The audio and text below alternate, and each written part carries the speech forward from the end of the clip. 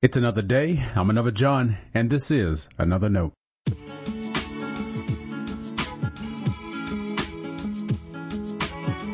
Today's edition of Another Note is titled, Good Pride.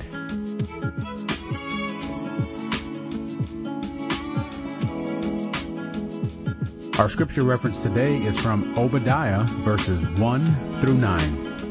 As always, may the Lord add His blessing to the reading and hearing of His holy word.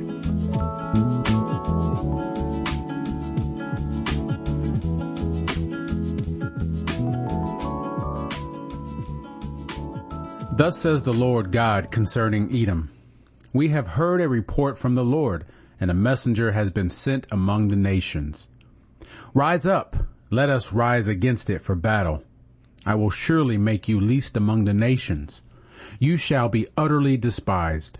Your proud heart has deceived you, you that live in the clefts of the rock, whose dwelling is in the heights. You say in your heart, whom will bring me down to the ground?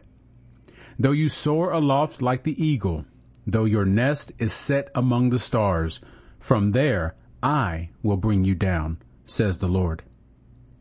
If thieves came to you, if plunderers by night, how have you been destroyed? Would they not steal only what they wanted? If grape gatherers came to you, would they not leave gleanings? How Esau has been pillaged, his treasures searched out. All your allies have deceived you. They have driven you to the border. Your confederates have prevailed against you. Those who ate your bread have set a trap for you. There is no understanding of it. On that day, says the Lord, I will destroy the wise out of Edom, and understanding out of Mount Esau. Your warriors shall be shattered, O Teman, so that everyone from Mount Esau will be cut off. This is the word of our Lord. Thanks be to God.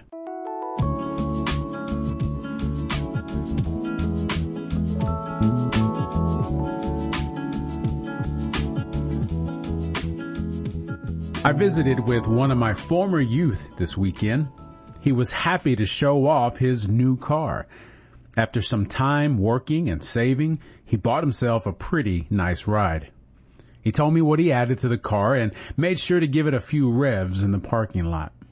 You should have seen his face when I told him how proud I was of him. He beamed. We both looked at his car, but my attention was on a young man who had learned something about the value of work. As happy as he was about the car, my impression was he felt good being acknowledged by someone he knows loves him. The pride I had for him was the good kind of pride. It was an affection. I'm sure you had those kinds of moments too. A child's report card, a family accomplishment, or even something church-related. Life has lots of those times, and they are great. But there is dangerous pride. And what's the difference? One is joyful and connects us with the grace of God and to the image of God within each other. That's what made it so great to see my former youth learning and growing into a young adult. The other pride ties us to ourselves, and not in a good way. What's most dangerous about that pride is that we don't always recognize what it's doing, how it's shaping our views of ourselves and other people, what it's doing to our witness and our ministry.